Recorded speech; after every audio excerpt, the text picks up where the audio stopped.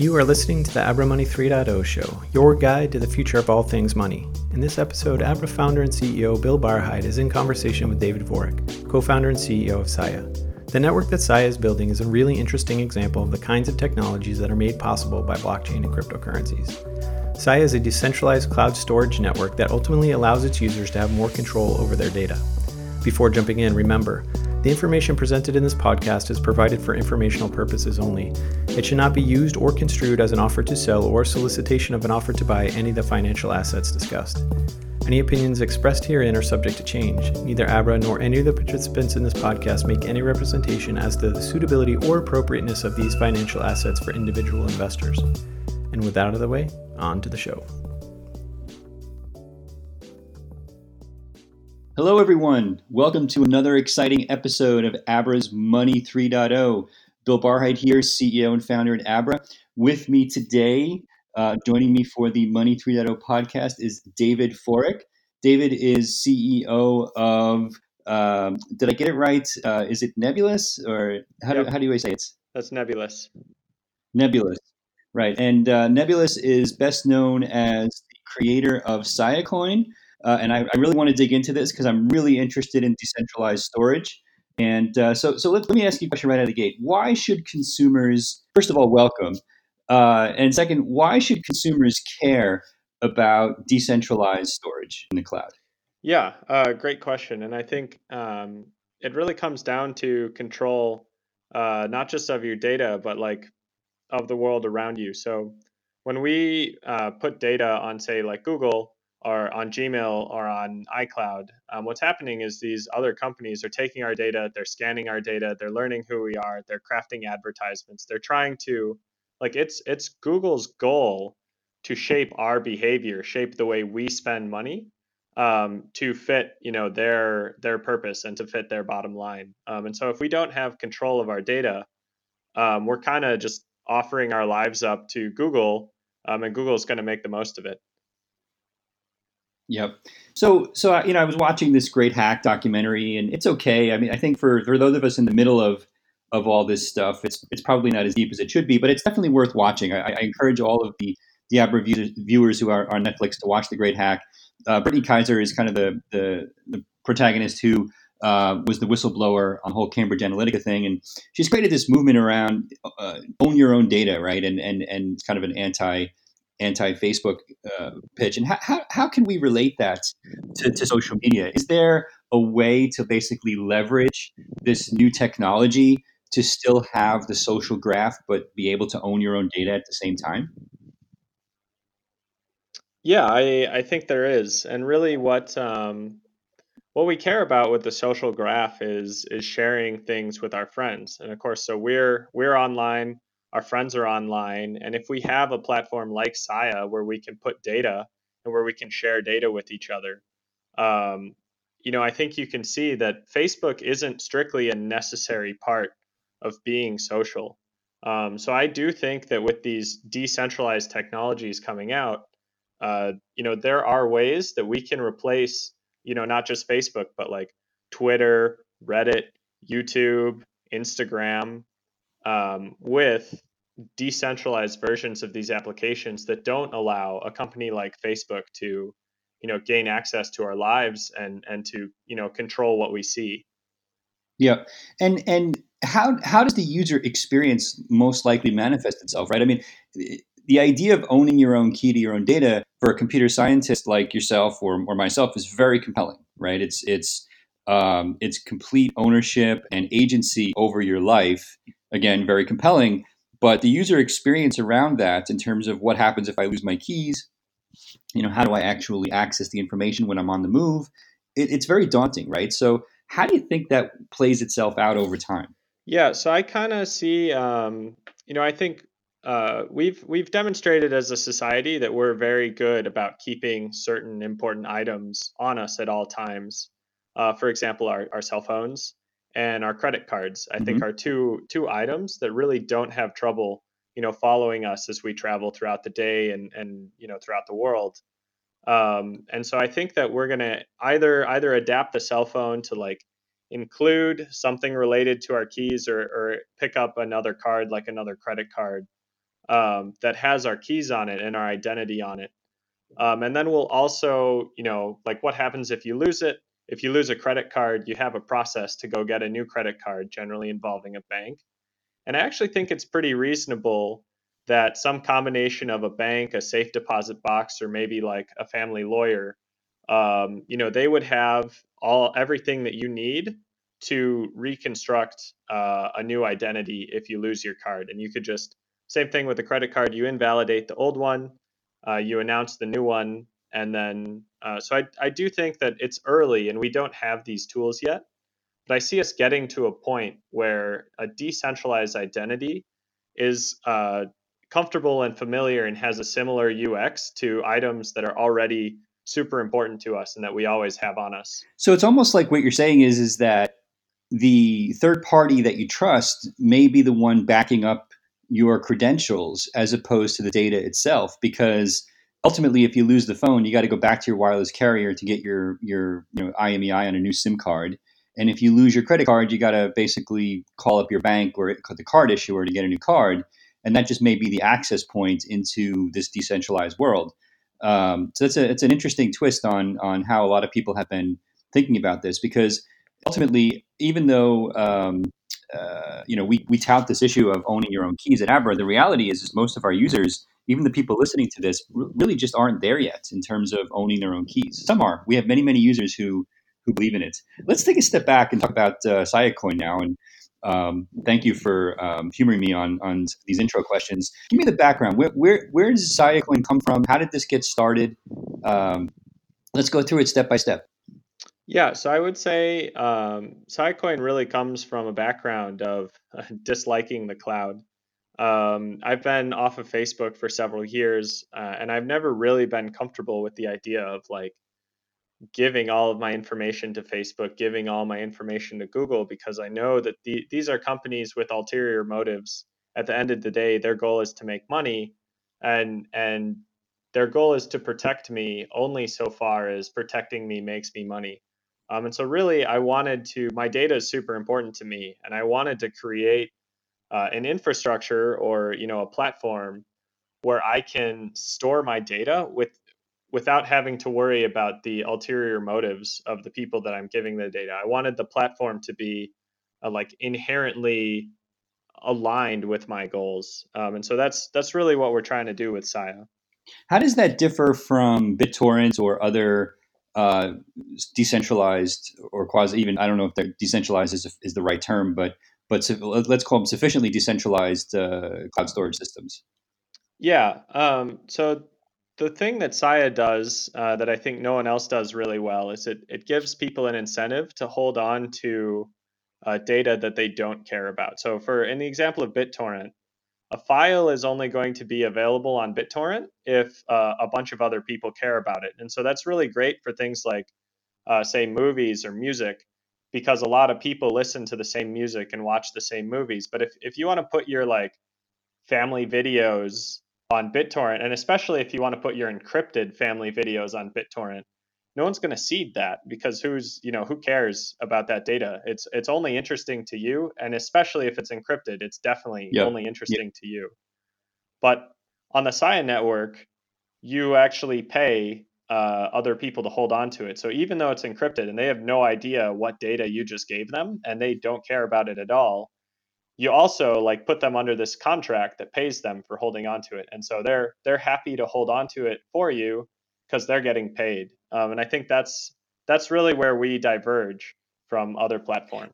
Do I know as a consumer how many nodes are actually storing a copy of each piece of the data that's out there? Yes, you do. So when you upload data to the Sia network, your node picks how many places to put the data in. And right now, if you're just using the default like standard client, it's going to put your data on 30 different hosts, each of the 30 being paid separately to hold the data. And we use something called Reed Solomon. So this is a redundancy scheme where out of those 30 hosts, you only need 10 of them. And it doesn't matter which 10 to get your data back. Gotcha. And if I'm a host, and I assume by the way, there's something like a hash being run on the data. versus the original upload to show the owner that the integrity of the data is such that the data that they're hosting is correct or valid, that they're not paying for something that isn't Yep. there.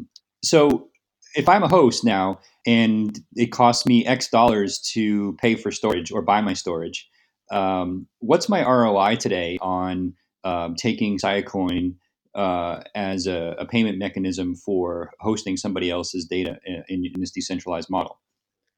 Yeah, so we're seeing on the Sia network today, the top hosts are making between $5 and $10 per month to hold on to people's data, and we estimate that these hosts have about maybe $300 worth of infrastructure that they're committed to holding the Sia data. So in terms of like raw dollars, the Sia network is still fairly small, but I think just this year, we've kind of crossed the threshold where hosts are actually able to turn a profit at this point, making $5 per month or $10 per month on a $300 investment is fairly good for hardware that's expected to last 5 to 7 years.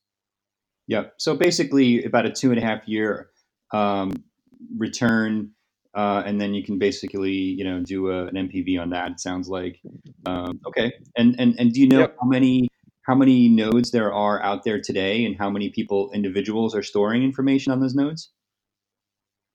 Yeah. So it looks like well, actually, we're pretty confident there are about 300 nodes on the network today that are storing data. And then we estimate, this is harder to be certain, that there are about 1,000 individuals on the network that are using the storage. Gotcha, gotcha. It's really interesting. I'm going to have to start playing with this. I have so much personal data that I trust, and I won't say who because I don't want the hackers to basically go nuts. That I trust to various service providers, and it's such a weak link in my life um, that it's one of these things where I'm sure you guys talk about this all the time. That until somebody's hacked, they probably don't care, or they don't care enough about this issue, right? And then that begs the question: well, if I'm encrypting my information, which I'm guessing your software does, I'd like to get your take on that. But if I'm encrypting my information and uploading it to these nodes, you're obviously saying that that's definitely more secure than trusting a Google Drive or iCloud or Dropbox or whatever. And why is that more secure than basically just encrypting the data and putting it on that central place and then having my own password that's impossible to guess? Yeah. So we do encrypt the data before we put it up. The Sign network is a security first mentality, and so if we don't know how to do something securely, we just won't enable it as a feature. So everything that we know how to do securely. But then, um, actually, sorry, I lost the second half of the question. So how do I know that this is more secure than using a centralized cloud storage where I'm just uploading encrypted data there? So even if somebody was to hack the cloud service, they couldn't decrypt the data. Okay. Yeah. So if you are encrypting the data locally and then uploading it after you've encrypted it, then your data privacy is actually probably equivalent. The cloud isn't going to be able to get into your data as long as you're Yeah. using a strong encryption algorithm. The cloud isn't going to be able to get into your data any more than a SIA host is going to be able to get into your data.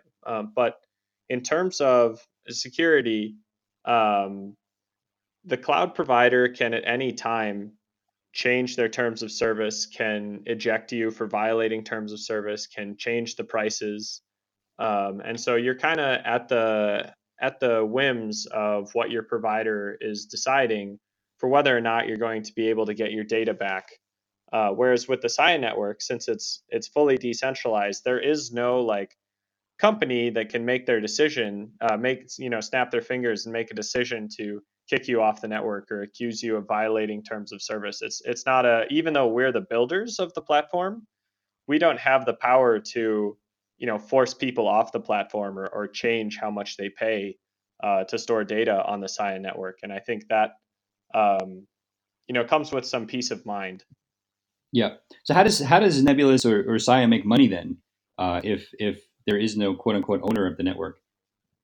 Great question. So there's a fee model built right into the blockchain that we use. So every time that you upload data to the Sign network, a fee gets transitioned to essentially our company. And that's a rule of the consensus network. If you wanted to stop paying us or circumvent the fee, you'd have to go clone the Cyan network, pull out the fee, and then launch a completely separate platform. And the kind of idea behind this fee is that we're building the network, we're adding value to it. If we disappear, you stop getting new features and such. And so what we found is that all of our users are perfectly happy to pay the fee because they know that the value they're getting out of us being alive is greater than the money that they pay to the fee. Yeah.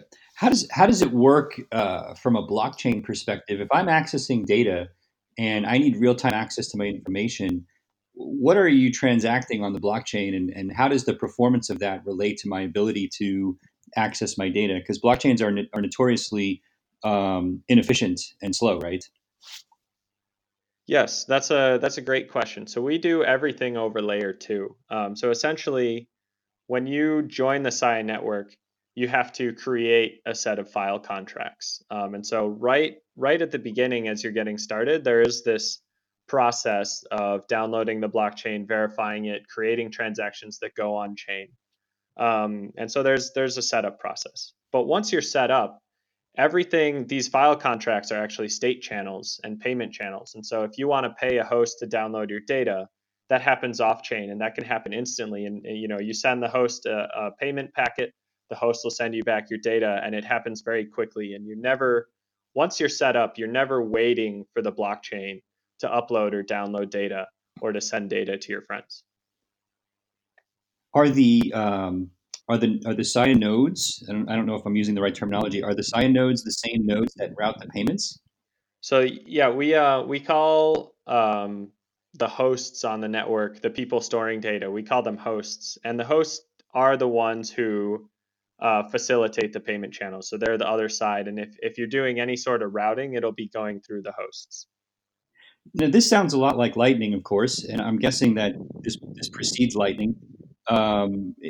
Is there a lot of similarity there, or are there key differences? At a very high level, they're similar in terms of what they enable you to do. We use actually something called packetized payments.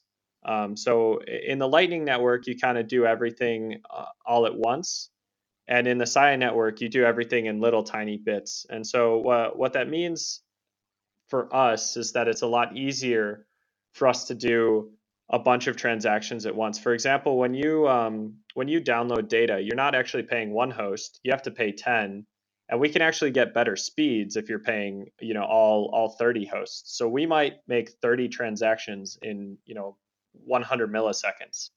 And because we use packetized payments, the technology is just it's a lot faster, and the amount of money that we can send over the network is a lot smaller. But the amount of money we need to send over the network is a lot smaller than the Lightning Network. So I would say from a user level, they're pretty similar. At the technical detail, they're fairly different. I see. So it's an advantage in your case, the fact that you're paying all the nodes, because the ability to fan out the money is easier to implement than just going to one specific person via a Lightning node. I totally get it. So interesting. But that is a really interesting technology that you've created in order to solve a key problem within Sia. That's very interesting. So what's next? I guess before you answer what's next, I think let me narrow that a little bit. I think it's really cool. I think I see the advantages. Realistically, how do we go from a few early adopters who just don't like Facebook, don't like cloud storage companies, to more mass adoption of decentralized online storage? Yeah, I think there are two elements there. The first is that the technology is still a little rough around the edges. It's not something I think my grandmother would have an easy time using or getting comfortable with, and that's just something the more we build and the more we iterate, it gets progressively better and better. But then the other half is like the crypto world as a whole is kind of still early and coming to term, and so um, we still haven't figured out the best UX. We still, it's still not the case that everybody has cryptocurrency. The percentage of cryptocurrency owners in the world is very small. And I think that, all of this is going to have to kind of come forward together. So, okay. And are we talking like 2 years, 5 years? What do you think is realistic here in terms of taking this mainstream?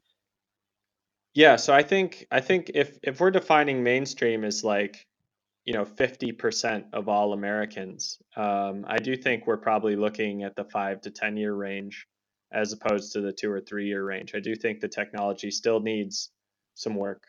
Yep, yep. Now, as much as I hate regulation, right? I'm wondering if you guys have seen any sign that any of either the existing, pending, or maybe future regulation, as it would relate to overseeing a Facebook or Google or Apple or whoever, could potentially give you a head start in or a kickstart in terms of being able to promote this type of decentralized system versus centralized systems. Have you thought about that? Yeah, I mean, so it's certainly interesting to see things like the antitrust stuff that's coming down on Facebook, and I think that really favors us because it is a technology where trusts are about control and worrying that one company has too much power and is abusing it, and we're building a platform where nobody has power and where power cannot be abused. And so I think as people get more, think more and more about the tech monopolies that exist, legislation that comes down on them is likely to favor us. On the other hand, you have a lot of like know your customer and anti money laundering regulation that it's not intended to harm Saya, but an unfortunate side effect is that it makes it much harder for the Saya network to transact cleanly and comfortably. And so it's something we're paying a lot of attention to. We are donors to several groups that try and help shape the law, and try and fight for digital rights and digital freedom. And so right now, I would say there's no legislation that's super worrying at the moment, but we're definitely paying attention and kind of it's something we worry about. Yep, yep. Really interesting. So now let's talk about you for a minute. So you're from Chicago, is that right? That's correct. Chicago suburbs. Yeah. Cool. So I think you and I both kind of have a similar background in terms of going to. I went what I would call to one of these working class engineering colleges. I did my undergrad at Stevens before dropping out of Stanford, and I know you went to RPI, which was always like a competing one of that like small group of competing Northeast engineering schools. And how did that kind of shape your vision of the world, and how did you go from just wanting to be I assume a software programmer to somebody who is really all in this new decentralized world? Yeah, I think actually I would say the student body at RPI had a huge hand in shaping my worldviews. And so the other students who were there, I think, were really good at challenging me, and especially when it came to like learning how to be a good programmer and a good engineer. They were much better at like um, just teaching and presenting challenges, and like we would tackle tasks together. And so I think that was much more important than a lot of what the RPI administration did. I also have to mention though, yeah, we had an open source club, and then RPI also had something called the Severino Center, which is like an entrepreneurship center. There were several mentors at the Severino Center who kind of opened my eyes to the world of doing startups and running companies, and I think ultimately it was a combination of our open source club and our entrepreneurial center at RPI that yeah showed me that I didn't have to go to Google, and that a comfortable engineer salary at Google is not the only way to live once you leave college. And so yeah. Gotcha. Now, did you start Siacoin before leaving RPI? Is that how far back it goes, or did they come later? Yeah, so we incorporated the company, I think like 1 or 2 weeks before graduating. So I spent 3 years at RPI. I graduated my third year, and I 1 semester before I graduated, I actually was asking Google to let me drop out and start full time a semester early with no degree, which Google denied. And then it was really my final semester that I started to come around a lot more to the idea of starting my own company. And so I almost feel like it just happened spontaneously. But now that I have and I've been through the whole entrepreneurship experience, I know that it's like a much better fit for my personality to go out and blaze your own trail and struggle with something that you have a high ownership of. I've been really happy that I did that. How many pivots have you guys had? I mean, is it really the same kind of product platform, or have you had to refactor the company? Is it are we looking at our incarnation number 6 of Siacoin, or is this really still number 1? So amazingly, this is incarnation number 2. It's something we're actually internally very proud of. Um, when we got started in May 2014, we had certain ideas of how things were going to work. We approached a lot of the Bitcoin developers and Bitcoin core developers for peer review, and they gave us some very sharp feedback. And we realized that we ultimately had to throw everything away, and that what we had made initially was not great. So I would say that was incarnation 1. We threw everything away in 2014. So we were getting rid of maybe 6 months of full time work between me and my co founder. So it was uncomfortable. But then we sat down. We didn't program for like a month. We just ironed out what we wanted the Sia network to look like. And the product, the final result, we released in November 2014, a new white paper that completely redefined what the Sia network was and how it worked. And amazingly, the white paper is still like reasonably accurate today. That's essentially what is explained in the white paper is essentially how everything works today. Some of the small details are wrong, but the big ideas are exactly what we're doing 5 years later. I'm curious. I'm curious how you think about kind of enterprise storage, right? So there's a lot of companies today that are going to Amazon and Google and Microsoft for cloud services in the enterprise, and these have become wildly profitable businesses for all three companies, right? The cost of running those cloud businesses gives them fantastic economies of scale. Years ago, people thought, "Hey, nobody's going to trust Amazon with their corporate data," and now everyone is, right? Do you foresee a point where enterprises start using this type of decentralized system where they actually don't even know who's potentially storing the data, which country it might be in, you know, et cetera, et cetera? Do you foresee that happening? Yeah, so I will say that actually the Sia network does give you plenty of ability to control who's storing your data and what country it goes in, et cetera. And so in the default settings, you don't really know. But if you want to, there are tools in the Sia ecosystem that give you these insights and also give you the ability to say, only store my data in Europe. And if you want to do that, that's something you can. But more to the point of the enterprise question, I think that something the economy and like corporations and enterprise struggle with as a whole right now is analyzing systemic risk, and it comes up as things blow up and people think about it more as stuff blows up. So I think a failure to analyze systemic risk was a big part of the 2008 recession. And as companies are seeing more and more things like data breaches, or for example, AWS went down, EC2 went down, and then like half the internet was offline. You couldn't load images on Imgur. Some people couldn't turn Right. on their Shoes. I lights hadn't because heard their that one smart before. lights Shoes had couldn't to tie connect to themselves. AWS before Yeah. they powered on. Shoes couldn't tie themselves anymore. It's like this crazy thing happened. Um, and it's one of my favorites. You can Google that. I believe it was Nike had a pair of shoes that stopped being able to tie. Um, and as things like this happen, we start to realize more and more that there's these big systemic risks attached, associated with putting all our eggs in one pot.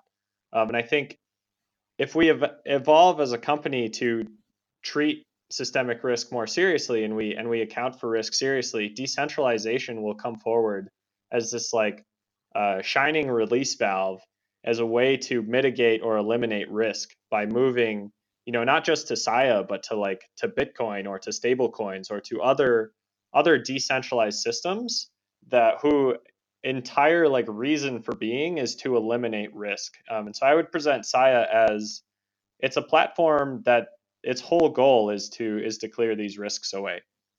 Yep. So I get that. That makes sense.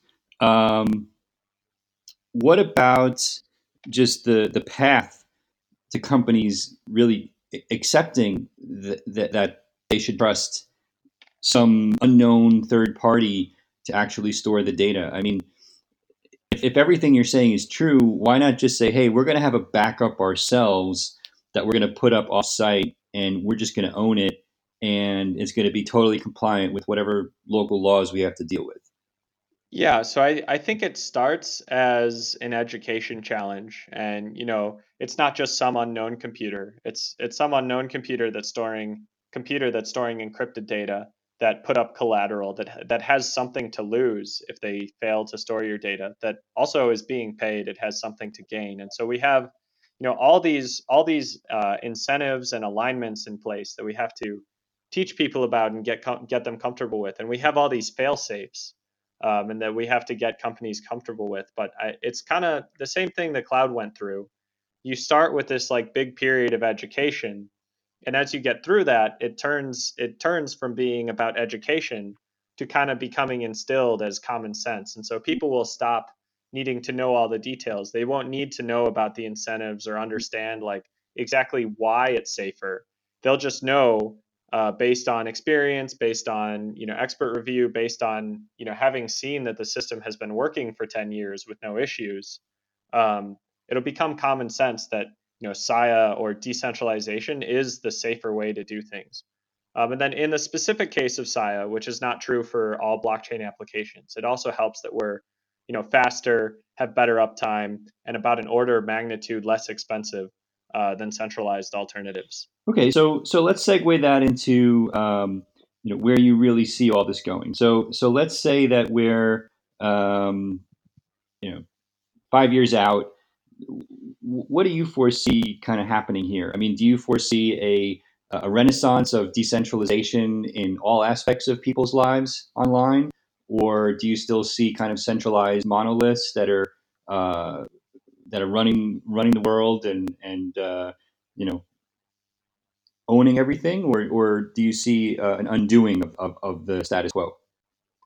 Yeah, I think so. I think 5 years out, what we'll see is the first like big decentralized applications starting to gain substantial traction, and maybe not enough to be called mainstream, but enough that everybody on Wall Street is thinking about it, and is seeing the shift that's coming. And so I think we're still going to see these big centralized monoliths have control in 5 years, but um, the world will have clued in at that point that like the tides are turning, and that it's going to go away. And I think if we look 10 years down the line, I see people probably aren't aware that um, that they're now on decentralized platforms, but kind of the same thing that Linux took over the server world. Almost every website in the world runs on an open source platform. It will also be the case that every every payment in the world is going to happen over a decentralized payment network. It's going to be powerful enough that all the infrastructure builders are going to strongly prefer the decentralized solution. It's just going to be how the world works at one point. So what's the short term killer app that you think the world needs that would take advantage of these decentralized systems that you're most excited about? I mean, honestly, I'm most excited about Saya and some of the storage stuff we have coming out. I think by the end of 2020, it's going to be possible to build, say, a decentralized YouTube or a decentralized Medium or even a decentralized Zencaster um, on the Sia network. And I think, uh, yeah, that's what I'm personally most excited about is making that available for people. Do I think that's awesome. Do the content providers, the studios, the music publishers, do they ever come to you guys to actually talk about creating their own services or understand where the world is going, um, or are you guys still a little too far ahead of the curve at this point?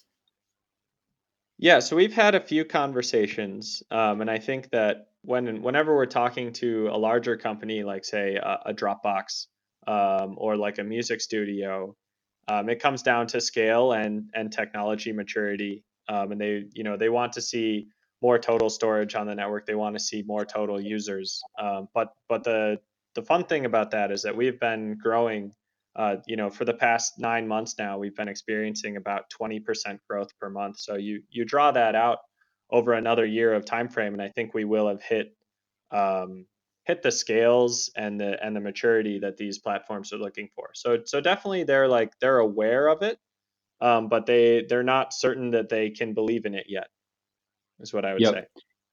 It seems like and I'm kind of thinking out loud here, but it seems like the logical path to get there is almost academic, right? So going to CERN and MIT and all of the other big research institutions that create IBM even that create the most content and say let's create a instead of the web itself, right, where you're basically just hosting on Amazon like everyone else, or running servers in your lab with CS students. Let's basically develop this shared global resource that truly is decentralized and show the world that we can do that using something like Science so that later on there's a showcase for the next version of Netflix or YouTube or whatever decentralized consumer service wants to do something like this, but maybe not be the first. Um, is that a realistic path forward? Yeah, I think so, and I can say from experience that we have seen, for example, we have talked to CERN, and we've talked to other academic institutions, and they have this nice problem of data that they need to share. Also, they don't have a ton of money, so they need a cheap way to store it, and then they also need some platform that allows the data to stick around once they disappear if the data is useful to other people. And Saya is like at an interesting nexus of all three, as well as just being better or healthier, a healthier way for society to exist. So I do think that that is like a viable avenue for getting things off the ground. Yep. So what would you need from the public or from, let's call this a call to arms, right? I mean, what do you need in terms of help or support to get something like that going?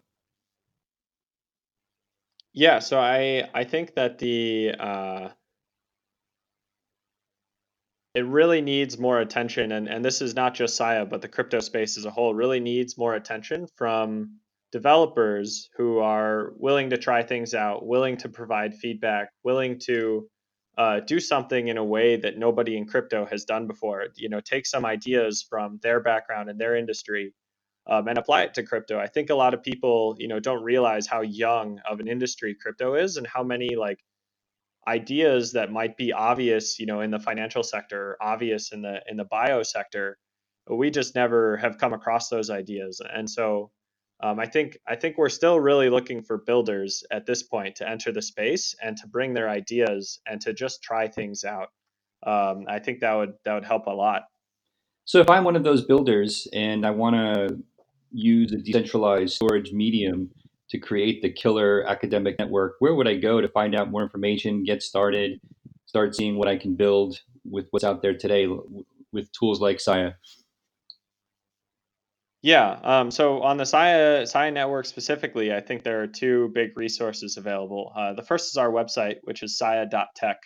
And that's where you're going to find a good intro to the platform. And if you go to sia.tech/docs, you'll see the API for Sia. So you'll understand how to interact with it, and what you need to do to build an application that's based on Sia. And then the other place that I think has been super valuable for newcomers to the SIA network is our Discord. So discord.gg/SIA is a chat room community, essentially, of people who work with the technology every day, who build applications on top of the technology, who use it and run it, and who know the ecosystem and can really help you get started with the SIA network and answer questions and such. Fantastic. So, look, I love what you're doing. I think it's fantastic for the ecosystem. We're thrilled that SIA is part of the Abra network. Our users can deposit and withdraw and exchange between all of our currencies and SIA Coin. So thank you for your contributions to the community, and we will continue to do our part to make people aware of SIA and the project, and hopefully this will lead to more and bigger and better opportunities for everyone in the ecosystem. So thank you so much for your contributions. Thank you, and we're super excited to be involved. Super excited that you've incorporated us into your ecosystem, and yeah, we want to see the world move forward. Thank you so much. So, David Vorik, CEO and co-founder of Nebulous and SIA Coin, thank you so much for joining Abra's Money 3.0 podcast, and we'll call it there. That's a wrap for another episode of Money 3.0. Thanks everyone for joining, and we will see you very soon. Have a great day. Thanks again for listening to the Abra Money 3.0 show. We hope you liked this episode as much as we did. If so, please subscribe to the show wherever you get your podcasts and download the Abra app wherever you get your apps. Thanks again.